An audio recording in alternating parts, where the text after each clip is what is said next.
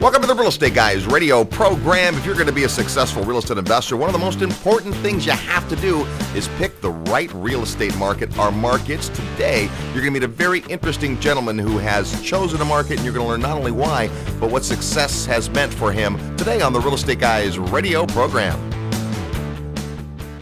Have you ever been frustrated with your bank?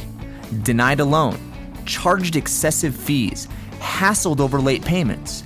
Don't worry, you're not alone. What if you could become your own bank, set your own terms? Interest would be paid to you. All your monthly payments could be reused for other purchases. Now you can. There is a cash management system that families, business owners, and investors have used for decades, which allows you to be the bank. For a free article from our friends at Paradigm Life, visit www.beyourbank.com or call us at 1-888-510-6838, extension 116. Welcome to the Real Estate Guys radio program. I'm your host, Robert Helms. We have an amazing show for you today. Joining me, as always, co-host, financial strategist, Russell Gray. Hey, Robert. How you doing? Great. You know, we always talk about it with real estate investing. In our mind, you have to start with your personal investment philosophy, who you are as a real estate investor, what you want to accomplish. Then you need to pick a marketplace. Once you pick a marketplace, now you got to find a great team, and then and only then do you buy a property. Property's the last thing. And so today, as we look at those four things, what we're going to focus on is picking a market. Crucial that once you figure out who you are as a real estate investor, what you're trying to do, you find a market that is going to support that. Absolutely, because so many times you get into situations where there's a lot of variables that you don't have any control over. And you say, boy, if I would have known that all these situations were going on in this, whatever it is you're talking about, then I might have done something different, or I might not have even done it at all. You know, so if you get the opportunity before you buy an actual property to really analyze the market and decide, are most of the things that are variables out there more likely than not to work in my favor, then you put yourself in a position where you maximize or optimize your odds to have good success. Yeah, I think most people don't think about it, right? The average real estate investor kind of fell into it, right? They couldn't sell a house and they decided to keep it as a rental. Or they thought, well, hey, real estate seems to be going up. I'll buy the house next door, down the street, or across town. And for that reason, a lot of people who invest in their neighborhood or their city or certainly their state. I always say, live where you want to live, but invest where the numbers make sense. So to me, I'm willing to go a little further, to get on an airplane, to go look at the bigger real estate, you know, in terms of geography, to decide if there's a market that makes sense for me. And today, it's easier than ever to find out information about markets and to start to make those inquiries as to, does a market make sense for me? Well, I mean, there's a process you go through. You know, there's people that are professionals that help people pick careers, for example, that they're best suited to based on their natural inclinations. And if you are a diligent, thoughtful type of person, then maybe you pick somebody who is going to sit down and take you through a series of questions and help you understand yourself and understand what the options are, and maybe consider careers that you might not even have known existed, and they bring them to your attention, and then you begin to look at it and you pick your path in life carefully. Now, that's a very different approach than someone who just happens to grow up in a town and meet somebody, or grow up in a family that's always worked in a certain industry or a certain area. And one day they wake up and they're 15, 20 years down the path, and they've got, you know, a wife or husband and children and car payment and house payment. And they're saying to myself, who am I and how did I get here and why am I so unhappy? Well, they just approached it haphazardly. Imagine if you were going to build a house and you just said, well, I'm just going to go down to the store, pick out some supplies and start hammering. You and I have seen a house built like that, actually. Yeah. I mean, the reality is that's why you have architects and designers and, you know, people who create blueprints. And when the crew comes in, they work off those drawings and they're building something according to a specification. If going to all that trouble is worth it in a building, how much bigger or how much more important is your life, if you really think about it? And so as a real estate investor, just looking at that one part of your life, how important is it that you sit down and approach your market strategically? And is there a process that you go through? I'm excited because we got a guy who has just got that kind of a mind. He's got an engineering background, and he just approaches the problems the way an engineer would. And I'm very excited to hear him describe to us the process he went through in terms of deciding how to strategically pick a market because he wanted to produce a particular result in his life. And of course, now with hindsight, he has done that. Yeah, very successful real estate investor. Tom's a guy that we've known for a lot of years, and we asked him to share his story because his story is so interesting. His background is, as you said, in engineering, and he's kind of taken that mindset and been very strategic about his market and about his methodology. So let's introduce you to Tom Wilson. He's a 35-year real estate investor who's transitioned from 30 years in the engineering career managing high-tech companies in Silicon Valley to now he's a full-time real estate investor, and he's been doing that for more than 10 years. He's bought and sold over $100 million of real estate, including 7 apartment buildings, 3 condo conversion projects, 3 syndications, and 1,800 total units. In fact, he's flipped more than 300 houses, and his personal portfolio includes more than 200 doors. That's pretty good, I'd say. Tom, welcome to the program. Thank you. Thank you, Robert and Russ, for having me on the program. It's good to be here today. You know, I got to ask, how does an engineer from Silicon Valley end up as a real estate investor? What led you to that? Well, probably the first thing that happened was that I came here in Silicon Valley in '69, and I rented my first house, and I noticed the landlord who lived next door owned half the street. I thought that was kind of interesting. I'd never heard of that before. That was way before it became popular. And I... about the being an engineer, I came to Silicon Valley being very kind of excited about my new career, and I went to my first party and said, I'm an engineer, and everybody ran. I thought, oh, geez. So my wife says she's given up hoping that I don't always be an engineer, but once you are, you kind of always have that mindset. So but here's what's great about it is that, and Russ and I had that, right? He's definitely more suited in your style, left-brained and engineer, and I'm more of the right-brained and leap before you look kind of thing. And you need the balance, right? You need to be able to take action, but at the same time, you got to be strategic about it. And so my personal experience is a lot of guys like my dad who have an engineering background can be pretty successful at real estate. Yes, and so I didn't think much about what else you could do with it, and it was quite a few years before I learned that, my goodness, skills you learn in one career or one part of your life can be transferred very well to another part of your life and career and help make it more successful. And I think I've always felt that most people undervalue and underestimate their generalist skills or whatever skills they bring from their last career. So you're an engineer by trade, and you're working in the business doing that, and you decide you want to invest in real estate. In the 70s, I think you started investing. What got you interested in actually pursuing real estate as an investment vehicle? I've always been one who's learned best by watching, observing, and listening to others. Some people take courses and some read books and so forth, and I always liked observing someone who's successful and finding out why and talking to them about it. So I ran across some other folks like that first landlord who was next door, and like many people, when I left my first house, instead of selling it, I said, well, let's hang on to it.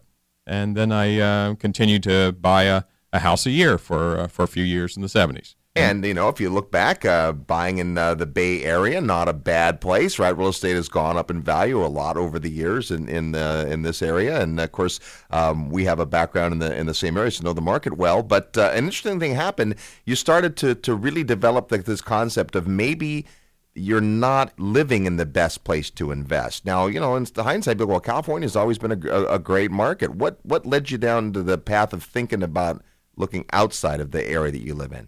Well, it took quite a while and years. That first house that I bought in San Jose was $30,000, and it would rent for $300. Yeah. Interesting, 1%. So back then, people think, oh gosh, if I'd only started back in the 80s or 90s, I would have been great. Well, even then, in that first house, it barely cash flowed. Yeah. So it was okay at the time, and there were people that advised to me. I wouldn't take that risk because things have gone up so much in the 50s and 60s. I can't imagine it would go up anymore. Yeah. But I took that risk, and certainly glad that I did. Well, one thing that happened was I confused investing with landlording.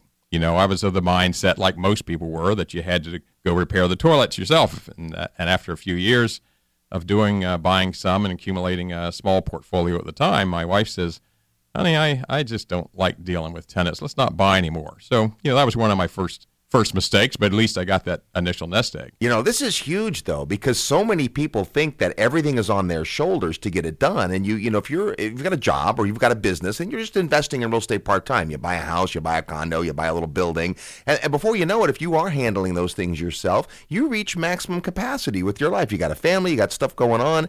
At some point, you've got to make a shift in that mentally, or there's only so much real estate you can own. Unfortunately, as I started to develop my high-tech career, I got some good advice and was taught to how much more you could accomplish if you delegated, and got people to surround you that were smarter than you were in certain areas, and you could delegate off and leverage your own talents and your ability. Yep. So I did quite well in my high-tech career and managed profit centers and manufacturing lines and sales and marketing and so forth. A lot of that success was because I was willing to delegate. So after 30 years had gone by, and I'd done a couple of startup companies that didn't hit the home run, which everybody thinks, right, all Silicon Valley companies do, and folks don't realize that most don't. But you learn a lot, expensive education, and a number of pioneering companies here in Silicon Valley. So after that, I was starting to get burned out. Silicon Valley is a pretty high-paced place. It's very exciting. But one day I woke up in about 1998, and I looked at my real estate portfolio, and I looked at my 401k, and daggone, I've been making more money while I was sleeping than when I was working. Yeah. And I said, well, I'm ready for a break, and real estate I've always liked. It's done well for me, so I think I'd like to take a look at maybe switching that career. And that was a big leap of faith because, again, I think still the mindset was if you're very specialized and focused on a certain area, if you go to something else, my gosh, you're going to take a big setback. Well, no, it turns out that your general skills you learn from business and other things that you do are quite transferable if you indeed recognize that and apply it. So I said, all right, I want to do real estate and investing, but gosh, this house that I bought for $30,000 that was $300 rent. Now that house is $600,000, $800,000, and maybe $2,000 rent, and my gosh, the rent relative to the purchase price was only a fourth of what it was. I had it just didn't occur to me to look at those kinds of things. It was just going along. It was doing all right because my loans were so low. I wasn't leveraged very well. Yep. So I thought, all right, let's go take a look at what's the best thing to invest in. So I found everybody I could that was a very experienced investor.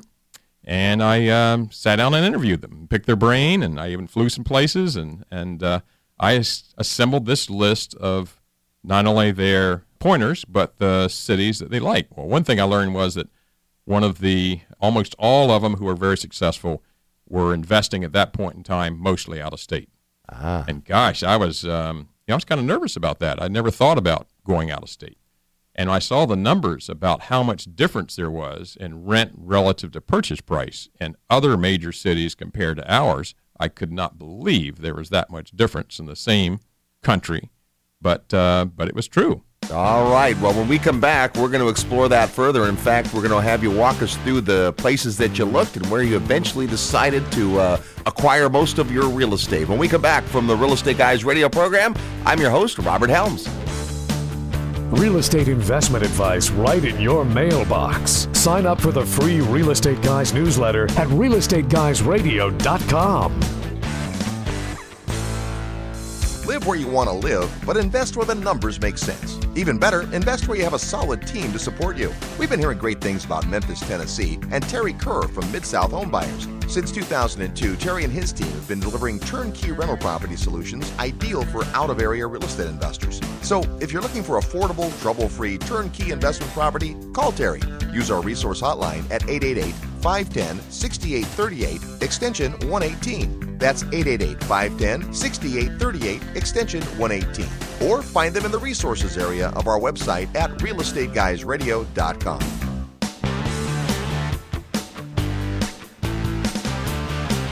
Hi, this is Mo Vesey. I'm the president for the National Association of Realtors. Excited to be with the Real Estate Guys today. And welcome back to the Real Estate Guys radio program, heard every weekend on this great radio station all the time at realestateguysradio.com. We're talking today about choosing the right market. Our guest is Tom Wilson. He's been investing for more than 30 years in real estate, started in the neighborhood he lived in Northern California, and got to a point where he thought, wait a minute, these numbers aren't working maybe like they did when I first got into real estate, And let's look for another real estate market. So, Tom, interesting that you first recognized that. Maybe, perhaps, what I like to say that live where you want to live, but invest where the numbers make sense. That there might be other places where the numbers make sense. So, what were some of the markets you were considering back then? This is the late '90s, and walk us through kind of your engineering process of picking a market or two. Sure. Well, the first thing I want to kind of share about that is that when I was struggling with whether or not I should go to another city far away, I had one of my mentors and one of the folks I interviewed said, well, Tom, let me ask you this. Have you ever bought stock? I said, well, sure. He said, well, when you bought the stock, did you get something that, because it was in your backyard and you could go kick the sides and you could go interview management and so forth, or did you buy something that you thought was going to give you the best return on investment? I said, got it. Okay, yeah. Okay. So that kind of helped me over that barrier. That's great. And, of course, it's more popular today to go out of state than it was in the late 90s. But still, I find there are a lot of people still, a little concerned about that. Well, shoot, the irony of it is that, in the city I wound up choosing, I can get to on a plane about as fast as I used to be able to get to some of my properties that I owned in California. Well, there's a paradigm breaker there, right? Because you meet people that go, well, as long as I can get there in a day and back. Well, isn't that anywhere in the United States on a plane? In a day and back, I can get there? Yeah. There's even some other countries you can get to in a day and back. So interesting paradigm. I think one of the first things I did to apply my kind of technical learning was that it's very popular in the scientific and engineering world to do a sensitivity analysis. So you look at all the variables that are independent, and you move them the same amount, each one at a time, and see how it affects your desired result. Yep. In this case, I wanted to replace my vice president's salary. And so I wanted to get the maximum cash-on-cash return and internal rate of return. And so I looked through the literature, and to my surprise, no one had done that. So I did the little experiment myself and produced the graph, and I was shocked to find that how dominant the rent to purchase price rent ratio was relative to other variables that people often worry about, such as property management fee. Oh my gosh, the people I find who beat on unmercifully their property manager to get it from 10% to 9%, right, and think they've made a big score. And if they look at the sensitivity analysis and see how trivial that is in contributing to the bottom line, right, relative to things like the rent ratio or the interest rate, it's not something to even be concerned about. So once I saw that, then I said, aha, I've got myself a initial yardstick, a leading indicator of where to look to invest. So the kinds of cities that were being recommended to me at that time are many of the ones that are, at least if they're not popular today, they certainly were during the bubble. And, they would be Atlanta and Portland and Dallas and Houston and Denver and Las Vegas and Florida and places like that. Yep. I think when I look back my file some time back, I found I think about 35 cities that I looked at and at least got data from. I didn't fly to all of them, but quite a few I did. Yep. Interviewed people from the area and so forth. So what I found was that the highest rent per invested dollar for a major economic center was Dallas-Fort Worth. Today, people say, "Oh, Tom, I guess you must be from Dallas, or are you have family there or something?" Nope. If you'd asked me back then, or what I thought the chances were that I'd have 1,800 transactions in that city, I'd say you're out of your mind. It never happened. But that part worked, and certainly, folks like Robert Kiyosaki talk about one of the most valuable things to do is always get assets that produce income. Yep. I want to do that. But, there was another part of me that said, well, that's nice, but I want to make sure it's something that's going to be of value in the future as well and is least likely to have rents and values that go down. Yep. So then it becomes the other element of the next step beyond immediate cash flow to analyze. And certainly I looked at things like what's the current employment like, what's the probability of growth, what's the historic growth, because that drives, of course, population growth. And as long as an area is not overbuilding, then that supply-demand gives you upward pressure in the future. And, of course, the more of those items you put together, they all have some interaction with one another, and you got to be careful about that. But it takes a fair amount of data to compare all of those. And indeed, that's another element that made me decide that fundamentally it was a very, very strong area to be in. Well, of course, in hindsight, if you look at, you've got started in Dallas in 1998, and let's face it, Texas has been one of the strongest job states for a lot of years, for many years, producing more new jobs than all the other states combined. So in hindsight, nice job. I at the time, I felt it was, on a relative basis, to other cities, it was the best. But after our crash, and some places may be starting to turn, and others certainly not hit bottom yet, it's on a relative basis, I think the area is even stronger today than it was back then. So the kinds of things that I looked at that I really liked once I learned about it was that it's the business capital of the South, has second highest revenue from Fortune 500 companies of any metro in the United States other than New York City. Yep. It's very business friendly. Its airport is third busiest in the world. It's in the Sun Belt. It's very affordable housing, even with that, you still have a higher than average household income. Yep. And they're just the area. Ironically, for many people, it's about the same population as the San Francisco Bay Area, and the same size. It's a very comfortable cosmopolitan city from a business standpoint. You've got it's one of the leaders in corporate headquarters relocating and expanding there. It's just a business-friendly, strong city. And right now, it's one of the top 3 cities in the country for employment growth. And as you said, in the past couple of decades, they've added more jobs than California has. And jobs is certainly where it's all about, and inward migration. Now, here's what's really interesting to me. So to this day, you still live in Silicon Valley, and that's where you call your home, but your real estate investment, your entire portfolio, is in Dallas, Texas. Right. When I started investing down there, I certainly was want to be cautious, and I kept a certain percentage of my assets here in California. Sure. Fortunately, because I watch the market carefully, and I have economists and other mentors that I respect, they kind of alerted me, and it made sense to me that we were certainly getting to a peak there in the middle part of the last decade. So as we approached 2005, 06, I started selling off the rest of my California assets. Yeah. I hated to do it. There was a sentimental, emotional attachment. So even engineers at times can have some emotion. Wow, I've learned something today. Excellent. So that first property I told you about that I bought for $30K and rented for $300. Yeah. In 06, that was hard to let go of that, but I did. And at the time, it was still just about at its peak of about $600-700. I think I sold it for $660, and it was renting for $2,000. But my gosh, for that $600,000, I could buy 6 newer, nicer brick homes in Dallas that brought in $6,500 a month instead of $2,000 a month.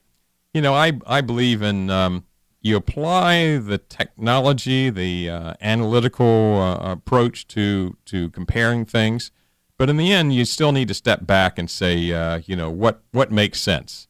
And it doesn't take a lot of rocket science to figure out that if you can get 3 to 4 times the rent per invested dollar in one region than another, and the quality of the product and the quality of the neighborhood is just as good or better. So you're comparing apples with apples, or even a better apple. That kind of thing makes sense. You still need to step back from it all and apply the basics. Russ says to do the math, and the math will tell you what to do, and that's a great example of that. You mentioned Robert Kiyosaki. I remember years ago we were at a big event that he did, and one of the breakout sessions there were a bunch of guys from Texas. And I thought, well, let's go hear about Texas, and about halfway through, they introduced you, and they go, well, here's Tom, and he's a local guy here who invests in Texas. And that was, I think, the first time I kind of heard part of your story, and you were talking about these very same things, and this was many years back. And, of course, then over the years, we've run into each other from places in different times. You've been to a lot of the events that we've done and so forth, and still steadfast in Dallas. So when we come back, I want to find out what you think about Dallas today, and obviously you're still investing there, so maybe some of the contrast. And then, if we can, let's get into the team part, because for us, again, philosophy, what you want to have for your real estate do for you, which you were clear on. Market, which now we've learned you've strategically chosen a market and why. Important to pick the right team, and I know you've probably got 10 years plus of experience of team building in Dallas, so we'll talk about that. Tom Wilson is our guest. You're tuned to the Real Estate Guys radio program. I'm your host, Robert Helms. Hello, this is Robert Kiyosaki. I'm the author of Rich Dad, Poor Dad. And if you're serious about learning how to invest in real estate, listen to the real estate guys. They really know what they're talking about.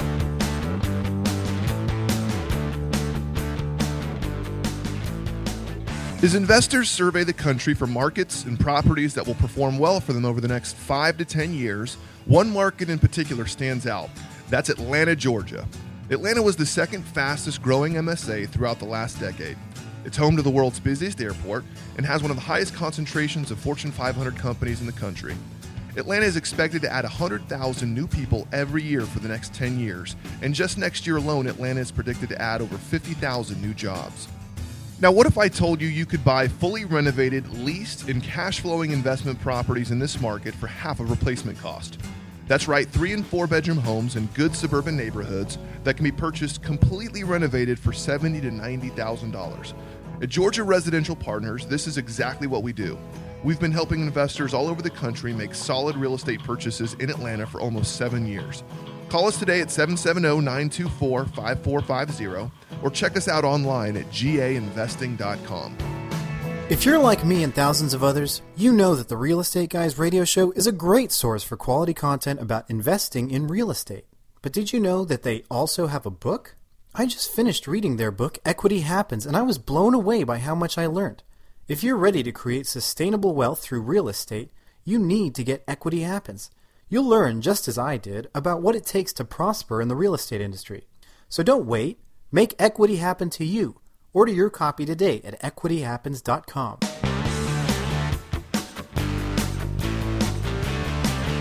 Hi, this is Darren Hardy, publisher of Success Magazine, and you're listening to The Real Estate Guys. And welcome back to the Real Estate Guys radio program, the #1 downloaded podcast on real estate. I'm your host, Robert Helms. Tom Wilson is our guest today, and we're learning more about his story and the market he picked and why. Before we get back to that, it's time to play Real Estate Trivia, your chance to win a prize by knowing the answer to today's Real Estate Trivia question, which, as you know, has something to do with real estate. When you hear the question and think you know the answer or want to take a guess, here's what you do. Send us an email to trivia@realestateguysradio.com, trivia@realestateguysradio.com. Include your name and your physical mailing address so that if you're the winner, we can send you an autographed copy of Equity Happens, Building Lifelong Wealth with Real Estate, our book on real estate investing. All you have to do is submit your guess, and then voila, if you're the winner, you'll notify you. The first person who gets the right answer is the winner of the book. And then we do another cool thing. We take all the entries that were correct and have a drawing for a second book. Since so many people listen on the podcast, you still have a chance to win as long as you get your entry in before next week's show.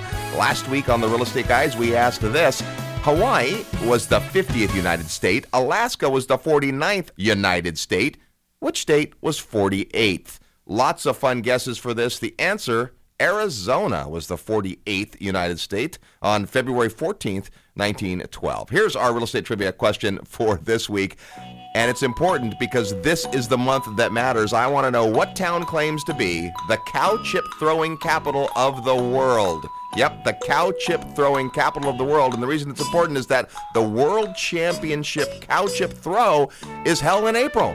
So there you go. If you know or want to take a guess, quickly fire off an email to trivia@realestateguysradio.com and include your name and mailing address so that if you're the winner, we can send you Equity Happens, Building Lifelong Wealth with Real Estate, our book on real estate investing. That is today's real estate trivia question. I guess I'm not allowed to answer. Yeah, I know the answer because I actually grew up near there. Oh, that's awesome. Oh, tape on my mouth. All right. Yes, ineligible this week, Tom, but good stuff. Tom Wilson's our guest. He's been investing in real estate for years and years and years. Started in the Bay Area where he lives, but branched out and did this amazing analytical search on how to find a marketplace and picked Dallas, Texas. And, you look back and certainly can't fault you for the market. Not only did it not have the high run-up, but the cash flows were pretty stable. Hasn't lost much value, and for a lot of years, a very stable market. And we're seeing some growth there now. So where we sit today, Tom, from a guy who's been investing in Dallas for 14 years, is there still opportunity? Is it too late? What do you see in Dallas today? Well, I've always told people when they ask me that I'm certainly not married to it. Right. And if I see an area that's better, my analytical self will say, it was a nice run. Let's go, or at least scale somewhere else. As you've already done at least once, right? Mm-hmm. So I watch it, because I've done 7 multifams and I've helped others with that and syndications and so forth. I'm on the distribution list of a lot of market research firms that normally have to pay a lot of money for, or commercial lenders or brokers that send those kinds of things to me. And, of course, with our internet-savvy era here, there's a lot of information that many folks can get, but it's a little harder in the commercial world. And in that world, you tend to get a little bit more database of data than you do in the single-family home world. Yep. So I'm watching other cities all the time. I'm not just blinded by, sitting there, this is where I am, so I'm going to be comfortable. I'm watching it continuously to see how it stacks up, and if there's some other place to go to, I'm poised and ready to go and know why. So I do that, and on a relative basis, I think it's just as strong, if not stronger today, than it was when I chose it back in '98. First of all, it's still the highest rent per invested dollar in the country, other than Detroit.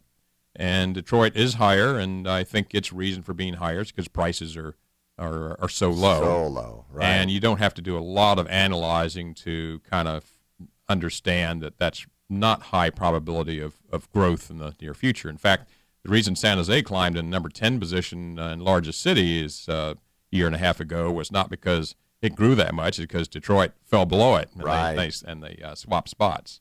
So if you go look at history and to what degree you think history may predict future, which I think today we think maybe it's not quite as much as it was at one time because we have so many new variables in a new world that we're in. But I think it's still pretty important to look at. So if you want stability in a place, you look at the Case-Shiller 20 cities. Yep. And it shows you that out of those 20 cities, the only city that dropped by 1 digit, and indeed the lowest out of all the 20, is Dallas-Fort Worth area. Yep. And people say, well, I see the cash flow part, but I hate to go to Texas where there's been no appreciation. Well, guess what? There hasn't been no appreciation. It's been about 5%, which doesn't excite people in California. But, it's the return on your down payment that counts, not how much the product appreciates. So if you're put down 20, 25% and you're cash flowing and it only goes up by 5%, and who knows, maybe it's 5 years, 3 years, something before it does that again. But leveraging by 4 or 5 times and getting 20, 25% return on your down payment in addition to cash flow, in what I consider to be the lowest risk metro in the United States, because it certainly dropped the least, I think that's pretty good. It's certainly works for me. It's getting back to this, again, matching your personal investment philosophy. So many people today are looking for that safety and security, and they're also looking for cash flow. So you got to have those cash flow numbers and not necessarily saying, well, it's going to go up and triple in value. We've seen the problems when that happens. Jay, you hold on to a nice portfolio over time. I'm sure some of the houses you bought in 1998 and 1999 and 2000 in Dallas are worth more today. So property does appreciate there, but that wasn't the purpose for buying the property. Instead, as you mentioned, you're trying to recreate your salary and doing that through cash flow on property. So you got to make sure that your strategy and your philosophy matches the market, which yours clearly has. So we see Dallas from that point of view. Let's switch gears a little bit and talk about the fear a lot of people have, Tom, when they're investing several states over from where they live, which is who's going to watch out for the property. Obviously, you got to put a team together. Walk us through what that was like, knowing nothing about Dallas and then having to put together a team that could help you and continue to this day to do that. Well, as I mentioned before, I learned, fortunately, at an early age that delegating out and surrounding yourself with people who are smarter than you are or to leverage yourself is certainly a good thing to do. So I felt it was no different going into a new career such as real estate investing. So fortunately, out of the various mentors and successful real estate investors that I talked to back in my earlier days and of going into 100% real estate investing, they some of those had some team members, of course, in the cities that they were in, and said, well, Tom, if you decide to go into this city, I'll be glad to introduce you. So, I think getting some initial people from someone who can refer you directly whom have had success by using those people and that you have a relationship with and are calibrated on and feel comfortable with is a good place to start. So, indeed, that's what happened. I found someone who had success in DFW once I chose that city, and they turned me onto their team. I interviewed them. I didn't select all of them. Some I decided didn't fit my needs exactly, but Many of them were. And today We have many of those, most of those members have been replaced by ones I found I thought were better, a better match for me. But at least that got me started in a safe approach. Now I tell folks that if I go into another city someday, even though I have fortunately a lot of experience. By the way, I pride myself in being very happy that there's a day that goes by that I don't learn something new. So I think the more you learn, the more humble you get, and the more things you realize you can learn to be even more successful. But it's if I were going to another city, I would not even consider trying to choose where to invest in that city or what kinds of products without finding experts and very experienced people in the same kinds of things that I'm investing in that exact city. I think it would be ludicrous to do so. Why not ride on the coattails of, why not enhance your potential for success by utilizing others who are experts in that? Other people have said, Tom, why don't you get your real estate license so that you can, save all these commissions? I said, no, you don't understand. The people that I utilize who are finding properties and helping my clients and so forth, they are experts in their field. They put in a lot of time. For example, let me tell you how much time. Our average property that we get for clients of ours, we are so selective that the average number of properties that are bid on for every one they win is 40. That's a lot of work. That's a lot of work, and I want to compensate people on my team that do a good job for me by giving them the money and revenue compensation that they deserve. So certainly, as you start with a team, as time goes on, you network.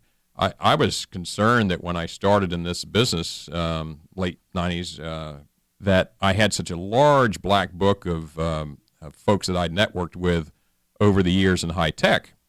And I thought, my gosh, it'll take me forever to get that level of associations again in a new career. Well, I looked within 6 months, I had like 200 people who were I considered pretty experts and that I knew on a first name basis within that new career that I was in. So you certainly can build up a network, but again, remember I went into it full time, and most people I think should start investing when they still have a day job. They have that other security to fall back on, or maybe they're just plain enjoying that career like I did for 30 years. That's something that you want to delegate out. You don't want to try to put in the level of time and effort to try to do it all yourself, because I think that's a formula for failure. All right, well, this has been great stuff, Tom. Now, before we let you out of here, you've had a career of investing in real estate for a lot of years in Dallas. But give us some of the lessons you've learned, and if you could go back to the 1990s when you started to invest in the Dallas area, any changes you might make. What would you do differently if you could? Well, I think I would have probably not gotten as much on my plate at one time. There was 1 year when I had everything I had touched before that would turn to gold, so I thought I was invincible again. I was back in my 20s, and I think I bought 4 multifams that 1 year. Wow! There's no way you can do sufficient due diligence, even with a good expert team, on that. So I'd say don't get too much on your plate at one time. I tell people frequently, don't be too greedy. Take it a step at a time. Have a methodical approach and plan. And don't try to certainly make up for recent past losses in a hurry. Just put a plan in place and methodically work through that plan. Don't get going too fast. Talked about using your generalist skills. I do think that's pretty important. Even in picking, if you decide, yes, it's smart for me not to try to learn what someone else has learned to get started. I'm going to use another team, but you still have to select and interview that team. And so you use those skills in doing that. Yep. And all these details are important and analyzing important, but you certainly want to step back from it and look at some of the basics. I love an interview that was held with Conrad Hilton a number of years ago, and was asked what single thing that he felt was the most important that he'd learned in building the world's first international hotel empire. And he thought for a second. He said, to keep the shower curtain inside the tub. Right. Yep. And, things like, all right, you've analyzed it, you like the product, you like the neighborhood, you like the city. Would I be comfortable with my daughter living there? Yeah. Some basics like that I think, keep you grounded. Again, you have that balance of analytical approach, getting the right team. Does it make sense? and that can keep you out of a lot of trouble. All right, good stuff. Well, we sure appreciate your time today and opening up and sharing some of your story. It's great to watch your continued success, and thanks for being with us. Thank you. It's great being here. All right, there's Tom Wilson. Hey, more from the Real Estate Guys when we come back. We've also asked Tom to put down some of the ideas and the techniques he's used to analyze a market. We'll tell you how to get you on that information when we come back. You're tuned to the Real Estate Guys Radio Network. I'm your host, Robert Helms. Live nationwide, you're listening to the Real Estate Guys. Find out more at realestateguysradio.com. Hey, Russ, wake up. We've got a show to do. Huh? Oh, sorry. I was just having the most awesome dream. I found low-cost rental properties that cash flow in a strong job market with prices that didn't fall through the floor during this great recession. Wow, that is awesome. But, you don't have to dream to find a market like that. We're going on a field trip there in just a few weeks. Really? Where are we going? To Dallas, Texas. It's a huge market with great infrastructure and lots of people. Prices are low and rents are strong. And with today's low interest rates, properties cash flow great. Plus, Texas is the #1 rated state for doing business. That's amazing. There'll be tours of different submarkets and property types and meetings with local experts, including developers, agents, and property managers. That sounds great. Well, hurry up and register because space on field trips is always limited. Go to realestateguysradio.com and click on events or call 888-GUYS-RADIO for more information. That's realestateguysradio.com or 888-GUYS-RADIO. Hello, I'm Herman Cain, and you are listening to the Dynamic Real Estate Guys. And welcome back to the Real Estate Guys radio program. I'm your host, Robert Helms. My goodness, great stuff from Tom Wilson. It was great. Yeah, as I always say when we do these interviews, I get to be the fly on the wall, which is one of my favorite things, and sit here and take all these copious notes that I take. But, to me, the greatest thing that I love about working with you, Robert, is just the opportunity to sit down and interview people. Tom talked about how when he first started out, what he did is he went and looked for the most successful real estate investors he could find, and he interviewed them. When I started my mortgage company way back when, that's exactly what I did. I went out and I contacted 4 or 5 people that were successful both on the mortgage side and on the real estate side, and I interviewed them. And I thought that was one of the big takeaways about learning through observation, about being around people and putting yourself in an environment. And that's one of the things I'm most proud about what we do here at the Real Estate Guys, is to make these types of interviews available to the audience. It's great that you can watch. Tom's really a case study in a person who has an engineering background. A lot of people, listeners, are going to relate to this, right? And so you approach everything from that point of view. A lot of folks who have that mindset tend to suffer from paralysis of analysis. Oh, absolutely. They're always looking and they're never doing anything. What's great about Tom's story is he actually took action with the information that he was able to put together. Well, in the time that I've had a chance to spend with Tom, one of the things I've observed in him is he has a great deal of confidence. Not arrogance, but confidence. And so he goes through a process that he believes in, and he does his homework, as you can tell, a very diligent, studious, methodical kind of guy. And he comes to a conclusion. And he looks at the conclusion, and he trusts his work, and he trusts his judgment to the point where he's willing to act on what he's gone through. And to me, that's really what it comes down to. You asked him there at the end, the one thing, if you could go back, what's the one thing you would change? And I asked myself that question when you asked that question. I thought, what would I change about me? And the one thing I would change about me is, I think, unlike Tom, when I was younger, I did not have that level of confidence. I look back at the things I thought and the things I saw and the way things turned out, and I was right quite a bit. But I didn't have the confidence to act on it. And I do agree with you. I think one of the dangerous things about being that analytical type of person, which is definitely in my personality, is that you got to combine that then, because you can see all the reasons not to do something, and you can talk yourself, because there's risk in anything, right? The thing that I really appreciate about Tom is that he goes through the process. And when he talked about his team, it was not like, hey, I didn't wait till I had the perfect team. I put a team on the field, to borrow a football metaphor here. I called some plays. I watched the team play. I coached up the people that were coachable, and I switched out those who weren't, and I've continued to upgrade my team, and now I've got a perennial championship performing group that I feel very confident going up against anybody. And I thought that was very powerful. The thing about your team is they're the ones that have to carry out the execution of your strategy, if you will, when you're a long-distance investor. Now Tom is pretty hands-on in a lot of ways, but in order to live several states away from where your investment portfolio is, you've got to have a team that you can not only trust, their competence, but also their ethics and their morals and all that. And it's just that he talked about the match, right? You've got to have a match of understanding, of personality, being able to work together, and it's not always a match. And I think as we look around at the different markets we invest in, the team, to me, can be more important than the marketplace. Oh, absolutely. Absolutely. The good news is a great marketplace, you can build a great team. Yeah. But sometimes you find yourself in a market that maybe isn't, perfect. Not that there is a perfect market, but you get a team that is just so ridiculously good that you feel very confident going into that market from a distance and knowing that you're going to be in very, very good hands. And again, it comes back to that concept of having confidence. That was really what I came away with, the idea that I've picked a team and I'm confident in my judgment and I'm willing to go ahead and work with that team and put them on the field and call my plays. The other thing is I know things are going to go sideways. That's a fact of life. And so I'm willing to accept that level of risk because I'm confident that I will find a way to work through it. I've been reading Trump and Kiyosaki's book, The Midas Touch, and that's one of the things they talk about. It's such a refreshing book. It's this concept of being able to go into a situation knowing that stuff is going to go sideways, but believing in yourself, believing in your team, believing in your abilities, and believing that if you just work hard and do the right thing, more often than not, it's going to go your way, and that's an acceptable level of risk if you want to be an entrepreneur in real estate or anything else.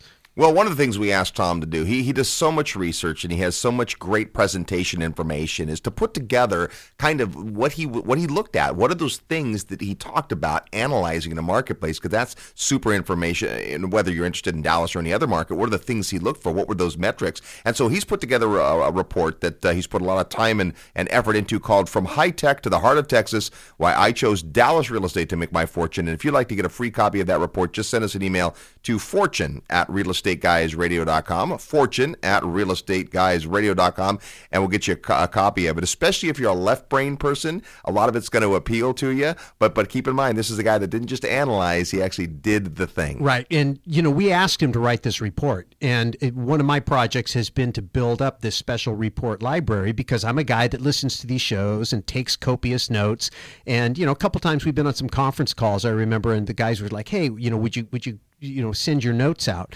And I thought, well, how much better would it be to actually have the guests write a report, and what a value add that would be. And so we've been really working on building up that library, and Tom graciously accepted the challenge to write this report. It's great, and I think you're going to really enjoy getting it. So just send an email to fortune@realestateguysradio.com, and we'll get that right out to you. We've also convinced Tom to be part of our upcoming Dallas field trip. He knows a ton about the market, obviously, and you're going to get a chance to not only meet Tom, but to see the market through his eyes. He'll show you what he's been doing in the marketplace. We'll get a great chance to meet some of his team members and so forth. And so this is our 8th or 9th field trip to Dallas, and the first time Tom's going to be joining us, but we'd love to have you there. It happens May 3rd, 4th, and 5th. We're going to the heart of Dallas, Texas as the Real Estate Guys, and it's always a ton of fun. We spend a couple of days really learning a marketplace, and as I always say on Friday night, by the time Sunday rolls around, you're going to know more about the Dallas real estate market than 95% of the people who live in Dallas. And a great deal of that's going to be because of the information you're going to get